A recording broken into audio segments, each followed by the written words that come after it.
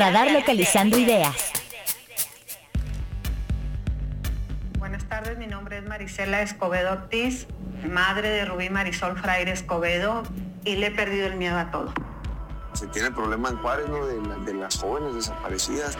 Con la herida reabierta por el macabro asesinato de su hija a manos de su yerno, Marisela Escobedo Ortiz. Está usted escuchando fragmentos de Las tres muertes de Marisela Escobedo, este documental que estará en Netflix disponible, que ya tuvimos oportunidad de ver y que vamos a conversar ahora con su director, con Carlos Pérez Osorio. ¿Qué tal, Carlos? Buen día. Hola, Mario, buenos días, ¿cómo estás?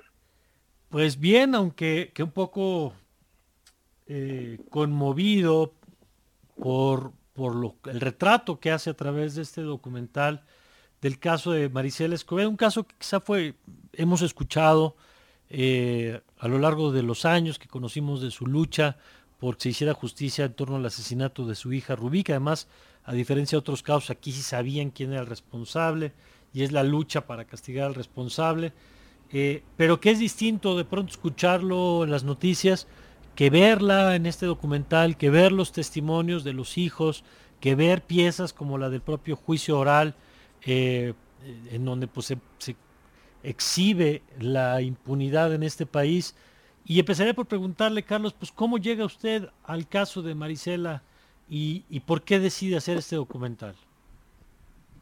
Claro, bueno, pues yo colaboro hace muchos años con el Centro de Derechos Humanos de las Mujeres en Chihuahua, y el nombre de Marisela Escobedo es uno que todo el tiempo está presente en las conversaciones, en los viajes, y pues yo del contacto que tenía con Ruth Fierro, con Gabino Gómez, con la gente ahí del CEDEM, escuchaba todo el tiempo de Marisela y de su historia y de las cosas extraordinarias que hizo, y pues bueno, yo habiendo trabajado mucho con ellos y entendiendo que había una necesidad muy grande de contar las historias y la lucha con la que ellas se enfrentaban, pues tuve acceso al contacto de la familia, de Juan Manuel, sobre todo Juan Manuel Fraire Escobedo, y ahí es donde pues los busco, ¿no? Con la intención de hacer un documental de la historia de su madre y de su familia,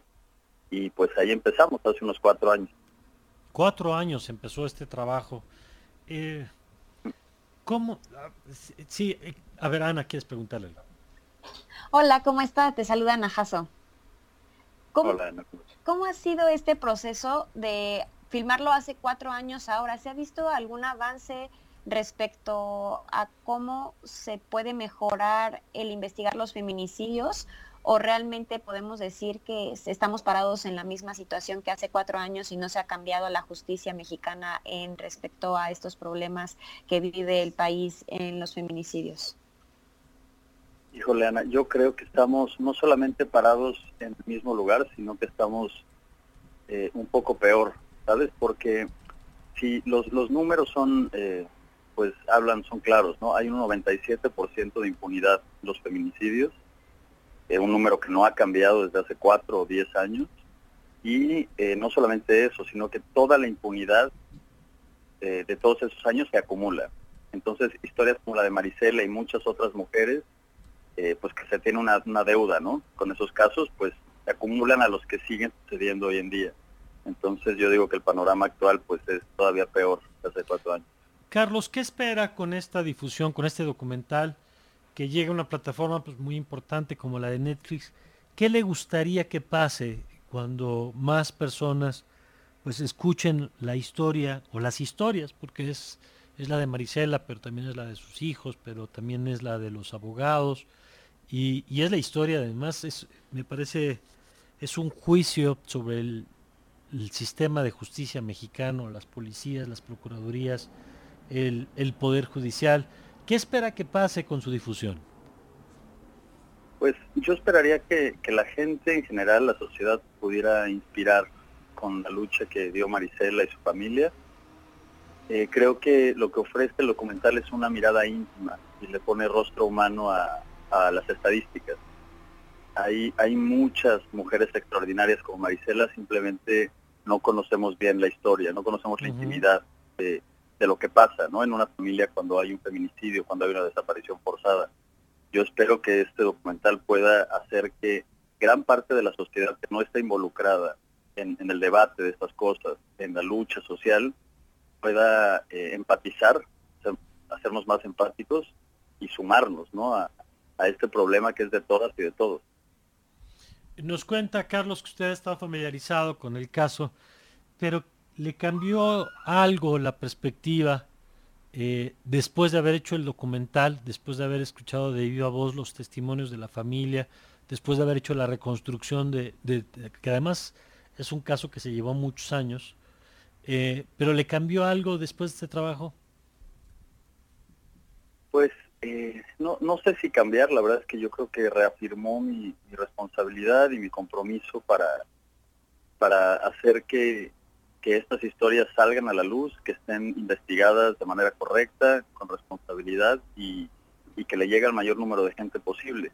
Porque si nosotros dejamos que historias como la de Maricela Escobedo, que fue pues mediática, que fue tan claro lo que pasó, como que le quedó a mucha gente claro, ¿no? Lo que había pasado con el juicio, después de su lucha, que estuvo buscando al asesino. Si nosotros dejamos que esas historias de alto perfil queden en la impunidad y queden en el olvido, pues todos nos estamos poniendo en riesgo.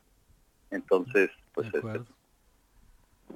de acuerdo, pues yo creo que hay que verlo, que es muy duro, que son cosas que a veces es más fácil voltear para el otro lado, pero que en efecto cambia la perspectiva cuando uno ya le pone nombre, cara y escucha de viva voz los casos.